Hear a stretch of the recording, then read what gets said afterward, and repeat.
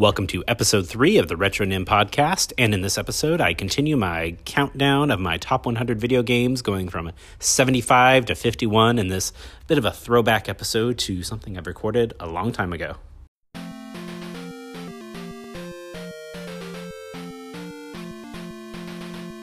Now we're moving on to the next column on my list, and we're 48 and 49 minutes into this. Oh boy, that's scary. Number 75. This is also going to be controversial take. Final Fantasy VI, also known as Final Fantasy III, as it was originally released in America. You know the drill by now. It's not actually Final Fantasy III, it's Final Fantasy VI. Yes, it's the one with Kefka. I played it. I enjoyed it. Not the best Final Fantasy game to me. It had a lot of characters, a lot to keep track of, and I'm not very good at doing that. I'm not very smart. I'm just not a smart guy. That much is clear from my list so far. There was a lot to keep track of here. It was like reading a really good novel, but this is like a 900-page novel, and it has like 27 like sequel books in the series. I'm not able to keep up with a lot of this. I'm not very smart, again, so that's why it's so low on my list. Sorry, it is. It's a great game, great music. Love all the callbacks to it and other Final Fantasy games and spin-off games. Some of the best tracks in Theater Rhythm are on there. It's great. I'm just not going to say it's my favorite. There's actually some that are ahead of this. Some you may agree with and some you may not, but we'll get to that when we get to this. That's number 75, Final Fantasy VI. And number 74, Pokemon Ruby. Now, the thing about Pokemon games for me is that obviously I've been playing them every single generation. And what was interesting about Ruby and Sapphire when it came out was that I was following this website. I don't even remember the name of the website. That was basically doing like, I guess, proto-blog articles about the Japanese version of Ruby and Sapphire. And just being able to like follow all of that information and the translations that people were putting up of these different like Japanese, players playing the game and these screenshots and everything. It really helped me like get involved in this game in a way that I hadn't done like since the rumors of Gold and Silver were surfacing, and I saw like a list of the new Pokemon online, and it was weird. It was during those weird internet days where, information was scarce and you really followed it as much as you could. So Pokemon Ruby, I chose Ruby, honestly, over Sapphire for a really stupid reason. And that's because I just like fire Pokemon more than I like water Pokemon. Really dumb reason. Groudon looks really cool, and obviously, like, if I had given it any thought to like the elemental type weaknesses in Pokemon, I would have realized, oh yeah, wait, he's a fire type. He would have been destroyed by a water type, which is the mascot of the Sapphire version. I'm stupid. I don't know why. That's number 74, Pokemon Ruby. Probably one of my lowest Pokemon games on the list because it's not terribly memorable, but it's okay. Number 73, Mario Kart DS. Loved this game. And I don't know if this was like the first game I played that had online capabilities for the Nintendo DS, but discovering that at that time, when I didn't really like have an Xbox, I didn't play online with the PS2 at all, or the GameCube, or whatever things they had. The only thing I had ever seen like for like online console games at this time was Phantasy Star Online on my uncle's Dreamcast. That was pretty much it. But so being able to actually race people online in Mario Kart DS, like from all around the world, that was mind-blowing to me at the time, and that I could actually like see how good people are. And I mastered the mechanics on that game. I demolished them. I know I was good at the DS version specifically for a long time, and I can't remember if Mario Kart also had the online like Nintendo Wi-Fi rankings that Tetris DS had, but I'm pretty sure I'd be at the top there. I mean, I'm not even lying. I played that game so much. My favorite Mario Kart game for sure. And the retro tracks that they put into it from like the Game Boy Advance version, the Super Nintendo version, and everything, I thought it was pretty good. Pretty good. So that's why Mario Kart DS is on this list. Number 72, Chex Quest, a game made from a cereal. I don't even like Chex that much, but it was a game made from a cereal that came in a box of cereal, and it was a mod of Doom. That's the weirdest thing. This cereal had modded Doom so that you play as like the hero Chex guy. What? I don't know. It was super fun though. It was like one of the first like first person shooters I've ever played. Like full stop, no joke. It was like my first person shooter, and it was super fun. Like I don't even know how to describe it. It wasn't even that many levels of Doom. I don't remember if I ever beat it, but it was very fun. And I, that's why. Here's how bad this game got its tendrils into me. I wrote fan fiction about Chex Quest. Nothing more needs to be said about that. I wrote fan fiction about Chex Quest. Let's move on to the next game. Number 71, Tony Hawk's Pro Skater. A lot of people like Pro Skater, Tony Hawk's Pro Skater, back when it came out on the PS1, and I was definitely one of them. As a matter of fact, I would just say, like, mechanically, Tony Hawk's Pro Skater, the first game, was like the most like mechanically sound of all the games that had been released, at least to me. While it was definitely rough and it was like really slow in some places, I feel like I just enjoyed it more. The general feeling of it felt solid. Like the mechanics were rough but solid versus every other game that came after that, number 2, 3, etc., etc. Great costumes. Spider-Man was in one. I can't even remember what other characters they had. But number 1 just had a good feeling. Everything else after that felt floaty to me. And the soundtrack to that game, like I couldn't actually like at the top of my head sing one of the songs or like hum one of the songs from the game or even recall them. But as soon as I enter those levels, like those songs come back like nothing. Like the specific memories I have attached to each of the levels and the different songs that would play and all of that's involved with that. It definitely is one of those ones that just sticks in my mind. It's like this thought in the back of my head that's always there. And when I go back to the game, it's super fun. And I have the remake. Still haven't even tried it yet. I really need to. But I don't know. I just have a real soft spot for that first Tony Hawk game. That's number 71. Number 70 is Animal Crossing Wild World. Definitely not my first Animal Crossing game. I got the original on GameCube, very close to when it was released, and that was super fun. Did everything you could possibly do in that game, I'm pretty sure. But Wild World was very interesting to me because it was on a portable system. And that was like the big thing, like why I couldn't continue with Animal Crossing on the GameCube after a while is just like it's tied to the TV, and I have 3 brothers and 1 sister. I'm not going to be able to monopolize the TV this much to play Animal Crossing. And, it completely like took up one of our memory cards. So, the file size on those towns were so big, like you couldn't really do a lot when you couldn't afford another memory card. So you eventually had to erase the memory card with your town on it. But you didn't have to do that with the DS version necessarily.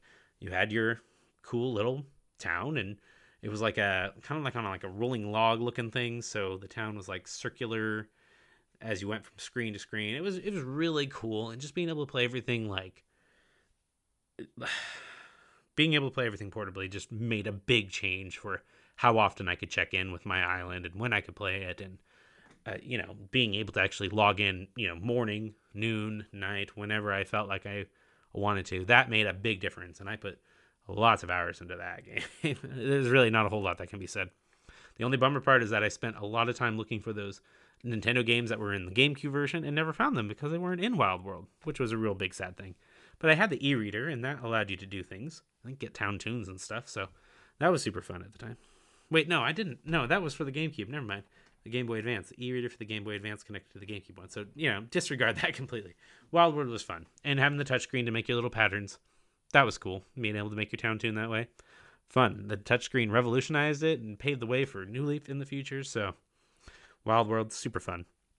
Coming in at number 69 is Harvest Moon, Friends of Mineral Town. This is the Harvest Moon for the Game Boy Advance. And the reason why I really enjoyed this was like, very similar to Animal Crossing.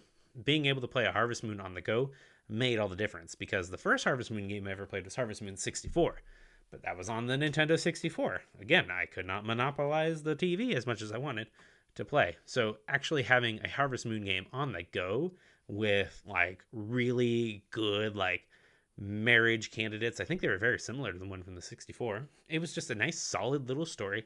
It did what it did, and that's what it was aiming for. It felt like I was playing the 64 version in many ways, and the PS1 version, but like without the insane load times of the PS1 version. So that's why Friends of Mineral Town will be one of my favorite Harvest Moon games. Number 68 is Age of Empires 2. I think. I think it's Age of Empires 2. It could be number 1. Honestly, I cannot remember which one is which. I know I played both of them. But I really liked this game for many reasons. One, it felt like a natural extension of like SimCity where you're building up your civilization, but with Age of Empires you actually got to go and fight, which was cool. There was a lot of cheat codes involved in the game. There was the Big Daddy where you had a alien and like a sports car that you could summon up to destroy the other civilizations. It was really bizarre. It had a lot of cool scenarios where there was like one where you played as Moses rescuing the Israelites from Egypt. And I thought, well, that's really cool. Like they're really trying to, come up with all these different scenarios that you can put the player in and how they can adjust those games to those stories. And the LAN parties that you got to do, honestly. When I was in middle school, there was a lot of PCs and there were a lot of copies of Age of Empires 2. And I think all of the computers basically had their own copy. And we got to play during our lunchtime. If we got a pass to the computer lab in middle school, we got to play Age of Empires like all together in the computer lab, which was nuts. Just so cool at the time when you're like, how does this work? This is magic. I know about the internet, but I'm connecting to all these computers around me. This is so neat. So Age of Empires 2, super fun. Not necessarily my favorite type of game. Not really great at the real-time strategy. That's why I never really put a lot of time in Command & Conquer, but it was fun. Number 67 is The Misadventures of Tron Bonne, going into like the Mega Man Legends universe and spin-off series. And I think the best thing about this game is all the Servbots that have kind of spunky personalities and everything, and that's really fun. But also getting to know the Bonne family in a new way, which you didn't necessarily see in the original Mega Man Legends, and you saw a little bit of it, and even more so in Mega Man Legends 2. I'm not going to spoil how that game turns out, but you do get to know these characters a little bit more. But, I don't know, Misadventures of Tron Bonne just felt like a nice little diversion in between 1 and 2, and it was just a fun little game with a lot of different ideas. There were puzzle things that you could do, there was straight up combat, and you had all these Servbots, and you got to do all these little mini games with the Servbots, and I don't know, it's just a cute game. Obviously, the weakest one in that, trilogy of games, but it was fun nonetheless.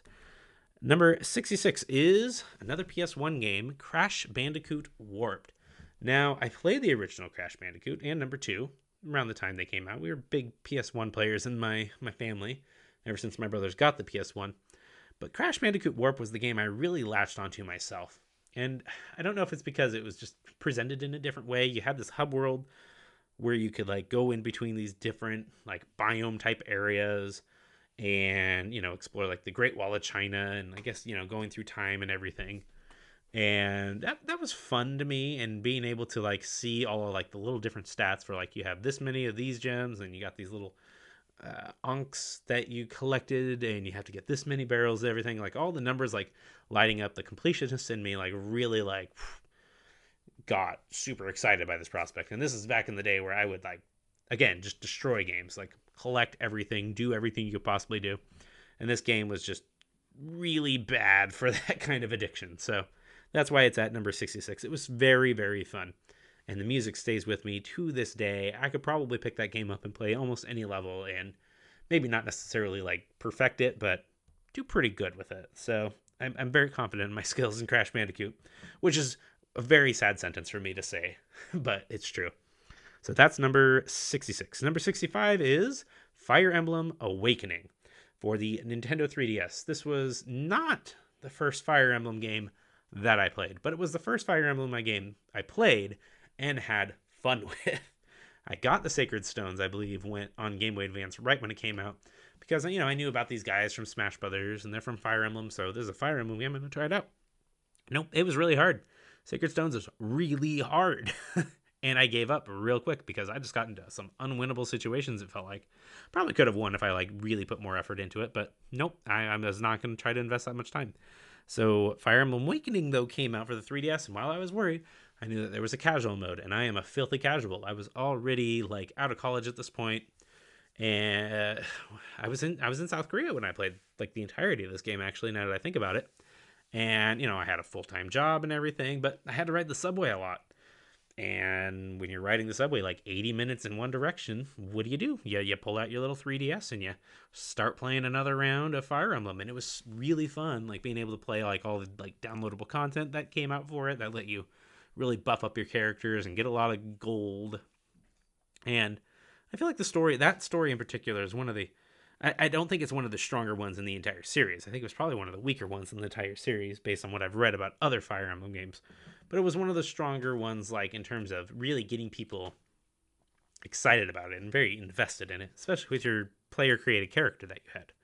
So, who was actually an integral part of the story and actually had like voice lines and everything. So I thought that was really cool that they got to do that. So I think I only beat it once, but I played so many of the levels on there so many times, and it was really fun. So Fire Emblem Awakening is number 65. Number 64 is Fire Emblem Echoes Shadows of Valentia, which took a lot of what I liked about Fire Emblem Awakening, totally threw out some of the parts I didn't like Fire Emblem Awakening, like honestly the marriage and the child mechanic just needed to go real quick, and just made that Fire Emblem experience that was closer to the old like core tenets of Fire Emblem, but really told the story in a very good way.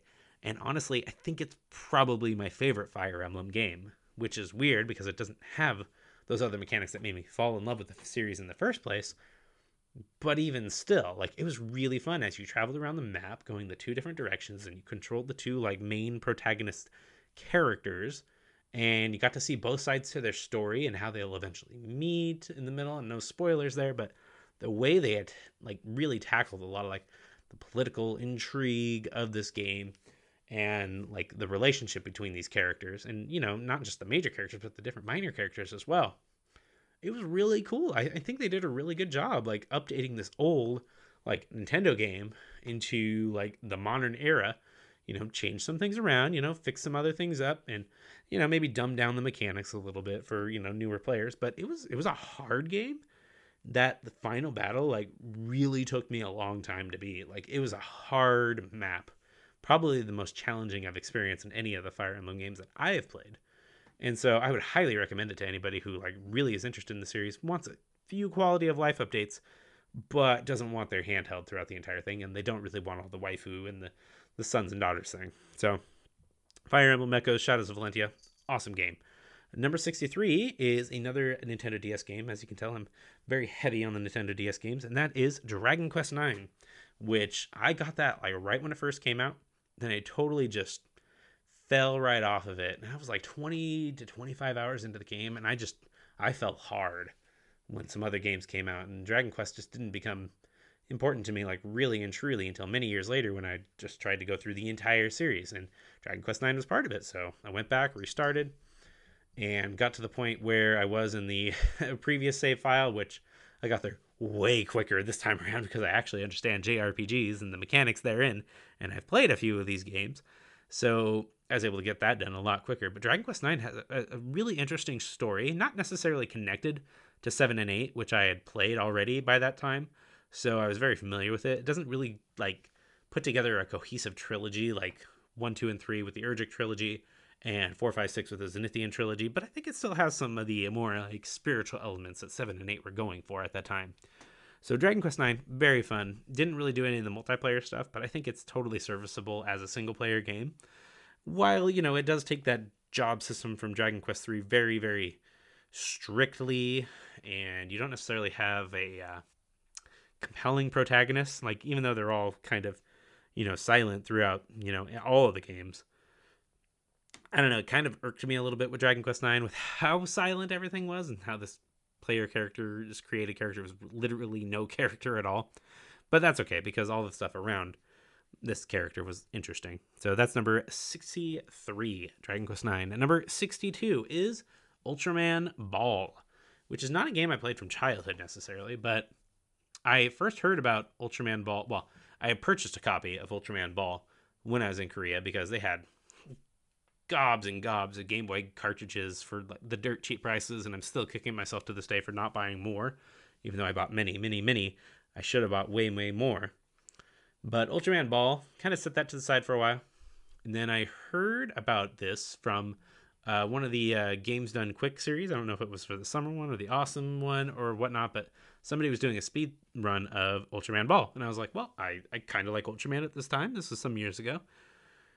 Might as well watch it. And I was just floored by how this gameplay works, because your Ultraman turns into a ball and the mechanics totally change. Like, as Ultraman, you're able to get around a little bit, do some jumping, but you can't really do anything as Ultraman. But when you turn into the ball version of Ultraman, you're like bouncing around the whole stage. It's not like really a puzzle game. It's not really a pinball game. It's not an adventure game per se. It's like, I don't even know. It's like this kind of arcadey. It's not a pinball game though, so I don't know how to describe it genre wise. But you're this ball that's jumping around. It's kind of like a Kirby game, I guess, but more frenetic, and like the mechanics like really really matter, and you're going very fast. And then I was able to beat that within a couple hours once I started it, and I was super happy with that game. It really like hit me. I need to go back and play it again, I guess, just to double check. But at the time, I was like, this is really fun. So Ultraman Ball, number 62. I think I even did a Henshin Net episode on it. I'll have to go check that out again. Number 61 is Pokemon Diamond. Pokemon Diamond. Now, the thing about this game is that I never played it in English. Pokemon Diamond, I actually got imported from Japan during the period of time where there were still giant gaps between when the Japanese release of a Pokemon game would happen and the English language version of a Pokemon game would be released. Like 9 to 10 months. And so after Ruby and Sapphire and, following the Japanese information about those games and, already having imported and looked at like the idea of importing at the time with the Nintendo DS and knowing that it was region free, I decided, you know what? I am going to import a Japanese copy of Pokemon Diamond right when it came out. Like, this was completely brand new. And I think I got it from Play Asia at the time. And it arrived, and I was just transfixed by the fact that this is a Japanese Pokemon game. I had seen Japanese Pokemon games before with the Japanese Pokemon Green cartridge that my friend had back in like 2000. But this is mine. This was my copy of Pokemon. And while, I was learning some Japanese at the time, specifically the writing system with katakana and hiragana. So I was actually able to make it all the way through the game, like with, minimal-ish effort. I had to do some real like figuring out of some of the attacks that my Pokemon were learning, but thankfully with a lot more visual quality of life updates, I was able to realize, okay, this one actually does damage, this one doesn't. This one, you can see the typings with the way that the colors outline it and everything, and the icons there. So that was a lot easier to get through. But Pokemon Diamond, it was really fun to play that in Japanese. I put 60 to 70 hours into that game, like in Japanese. So like doing that was fun. And then I realized later on that my copy of Pokemon Diamond was like a first run copy, like a first version copy before some fixes happened with later cartridges. So my copy of Diamond was actually capable of exploiting a glitch that would allow me to get like particular distribution Pokemon, Darkrai and Shaman, who were the legendaries at that time, and actually be able to go visit their islands and catch those Pokemon without actually having to go to like a Japanese event to download an item that would allow me to go to the islands of these Pokemon.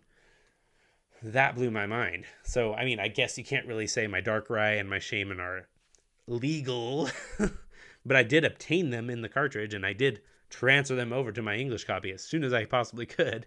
And I think I even used the Shaman.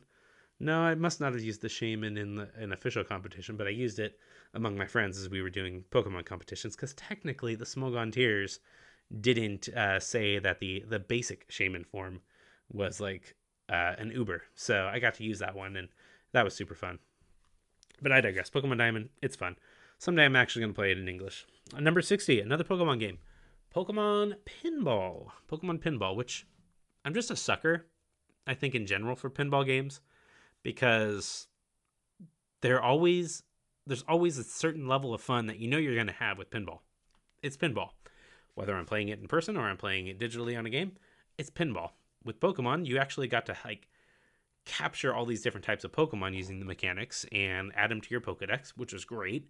It had a built-in Rumble Pack feature on the cartridge itself, so one of those cartridge gimmicks that were kind of weird, but you put a AAA battery in and the cartridge would actually rumble, and you're like, whoa, that's kind of cool.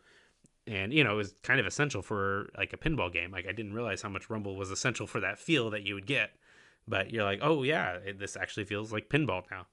I don't know why. I guess there's just that feeling you get as you're holding the buttons on a pinball machine and you're pushing the buttons and you feel that little feedback from it. The rumble really added a lot to it. So Pokemon Pinball, super fun. Number 59, Final Fantasy IV. Yes, Final Fantasy IV is the superior game to Final Fantasy VI and a lot of other Final Fantasies as well. But I'm going to say Final Fantasy IV is better than Final Fantasy VI. Hashtag hot takes and pancakes. Final Fantasy IV, I think, told a more streamlined story and had a better focus on its cast of characters than 6 did. 6 had a big cast of characters, but I think 4 did better with the smaller cast that they had. And while there's a lot of fake outs during that game and moments that you can say are kind of cheap, the game had a lot of heart to it, especially being like the first of the Super Nintendo era. And what I played was the remake version for the Nintendo DS, so it was pretty polygonal. It felt like I was playing Final Fantasy VII just based on how terrible the 3D graphics look on the DS, but it had a lot of charm to it, I think, and has a better story focusing on more of the main protagonist and by extension all of the cast members through there. And I'm not going to spoil it very much, but the ending is questionable in parts. You might even call it problematic, but not even problematic. No, that's a joke, actually. But there's some questionable aspects about the ending. Yes. But is it a solid game? Yes. I would say it's better than number 6. So Final Fantasy IV, I'm just going to leave it there. It's good. Coming right after that at number 58, it's getting so, I'm getting so sleepy I can't even read when my writing, is Dragon Quest, the original Dragon Quest, also known as Dragon Warrior, but it's actually Dragon Quest because that's how the series has now been renamed again for the American market. We are all the happier for it. It's the original Dragon Quest. It's like the prototypical JRPG on a Nintendo console, and it's just fun. It's really obtuse in some parts and some of the exploration and everything, but it's got a lot of heart to it. And I think everyone who enjoys the JRPG genre should at least give it a try and see what they can do. You got the one character fighting these monsters. You don't have a big party. You just got the one character you're focusing on. Grinding's hard. Grinding is hard and leveling up's hard. But you can beat this game in less than 10 hours. It's really straightforward. Well, no, it's obtuse. It's not straightforward. But it's you got a goal. You're going to go for the goal. And that's what Dragon Quest is. And it spawned one of the most popular game series in Japan. So there you go. After Dragon Quest, at number 58, we have number 57, Super Dragon Ball Z, which many people confuse for Cho Dragon Ball Z when it first came out. It's one of those fun facts. I think it came out in about 2006 for the arcades, and the big claim to fame for Super Dragon Ball Z is that it doesn't play like the typical fighter at the time. You had the Budokai games that came out on the PS2 prior to this, and they were kind of crazy, not your traditional 2D fighter, but Super Dragon Ball Z really goes back to those Street Fighter roots because it had somebody who actually worked on Street Fighter working on the games. So it felt like a Street Fighter game. You try to do the Kamehameha from Goku, and you do it just like you would do a Hadouken from Ryu or Ken. It plays like a Street Fighter game, and that's why it's one of the best Dragon Ball games, because it's really fast-paced and really highly competitive and just really fun. And it had a whole bunch of fun little characters, actually. And this is before, you could do DLC because it was on the PS2. But Chi-Chi was in the game as a playable character, and you got to fight as her, and that was really cool.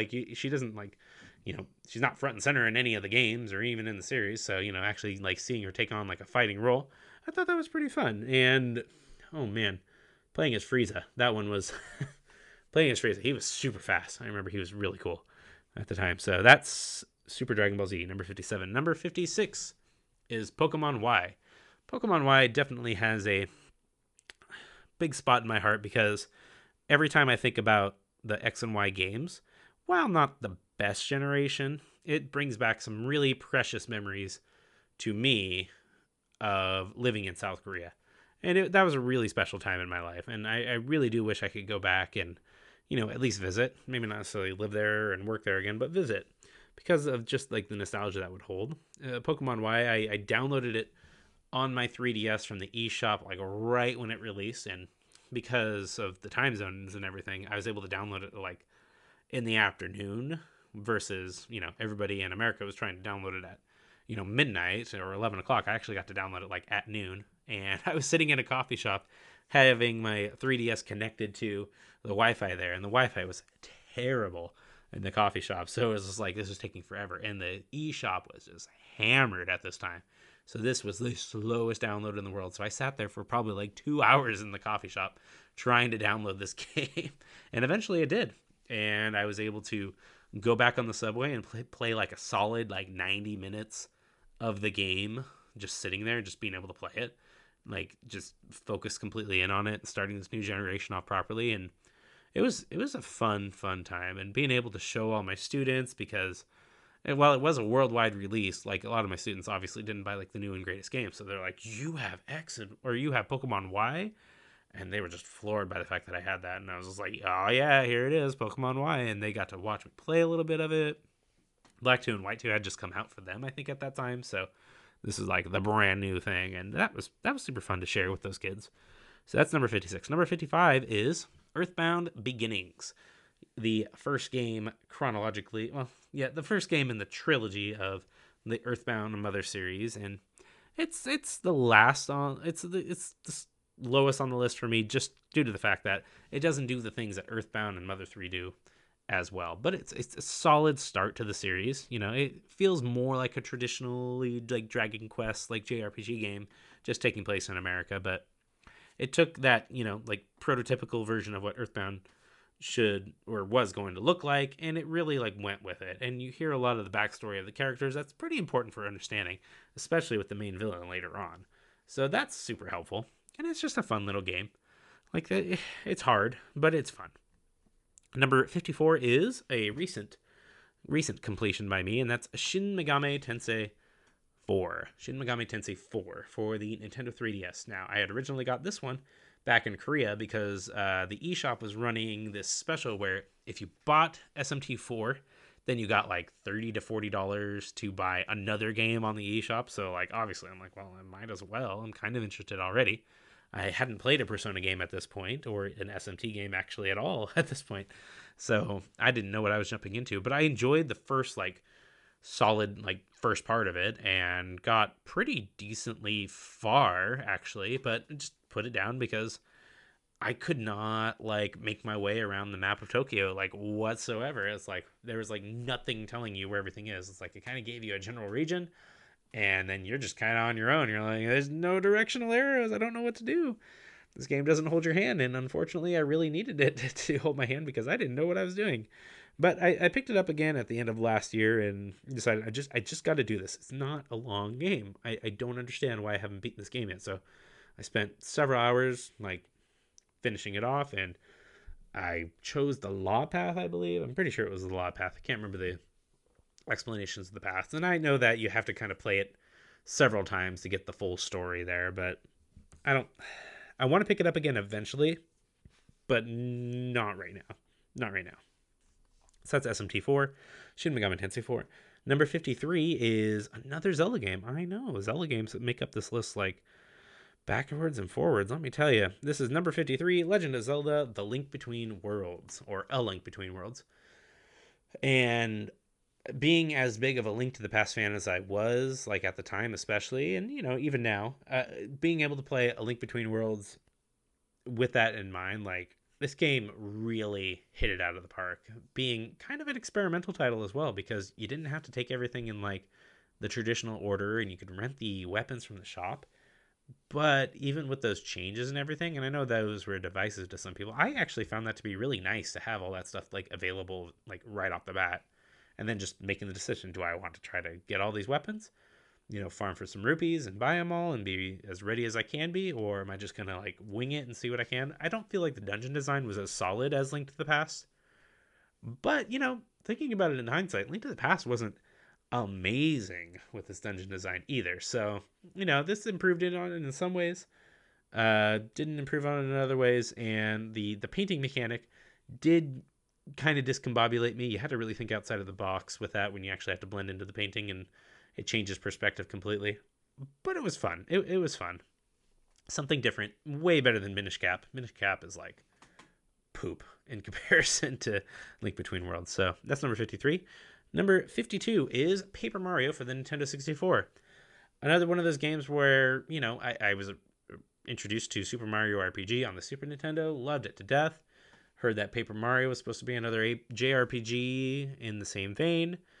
Basically a sequel, but not really, because, the paper aesthetic. And, it didn't have Geno, but that's okay, because it was really fun. And learning how, like, JRPGs work at the time was, like, super helpful for me in the development of my abilities as a role-playing gamer type guy.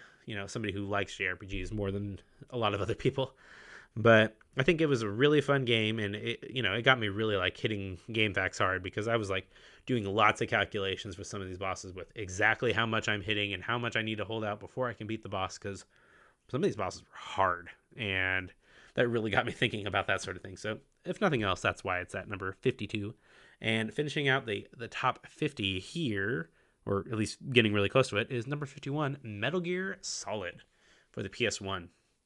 The presentation in this game was super interesting to me as a kid, because I hadn't really seen a lot of voice acting in games up to this point. And obviously Mega Man Legends would come out, pretty later, and Mega Man 8 as well. But being exposed to Metal Gear Solid first before those games, I was like, whoa, that's pretty cool. And getting to know this Solid Snake guy and how cool he was, and you got the cyborg ninja, and he's really cool, just chopping up guys, and had some really cool like voice modulation stuff going on. And the codec, I think, is a really cool way of like communicating with your teammates, as well as kind of offering this interesting, like, I don't know, a feature where like you had the codex symbol, or the codex code that you needed on the back of the game case. So you needed to know that in order to progress with the game. I guess that's like an anti-piracy measure right there. But that was pretty cool. And just, the whole thing with Psycho Mantis is just legendary. Everyone talks about that moment in gaming, and rightfully so, because it was really fun having him like read stuff off your memory cards. And because my brothers liked a lot of the Konami games and stuff at the time, this was like, whoa, that's so weird. He's telling us what we've played before. No way. So Metal Gear solid title at number 51. Thank you for listening to the Retronym podcast. You can find me at Twitter with the username @Retronym, that's spelled RETRONIM, and through email at theretronym@gmail.com. If you enjoyed this episode, please feel free to rate, review, subscribe, and all of that other fun stuff. I don't even know what it is. You can also check out my other podcast, Henshin Dad, if you are curious about the wide world of tokusatsu. Thanks again for taking time to listen to me today, and until next time, keep enjoying the games that you love.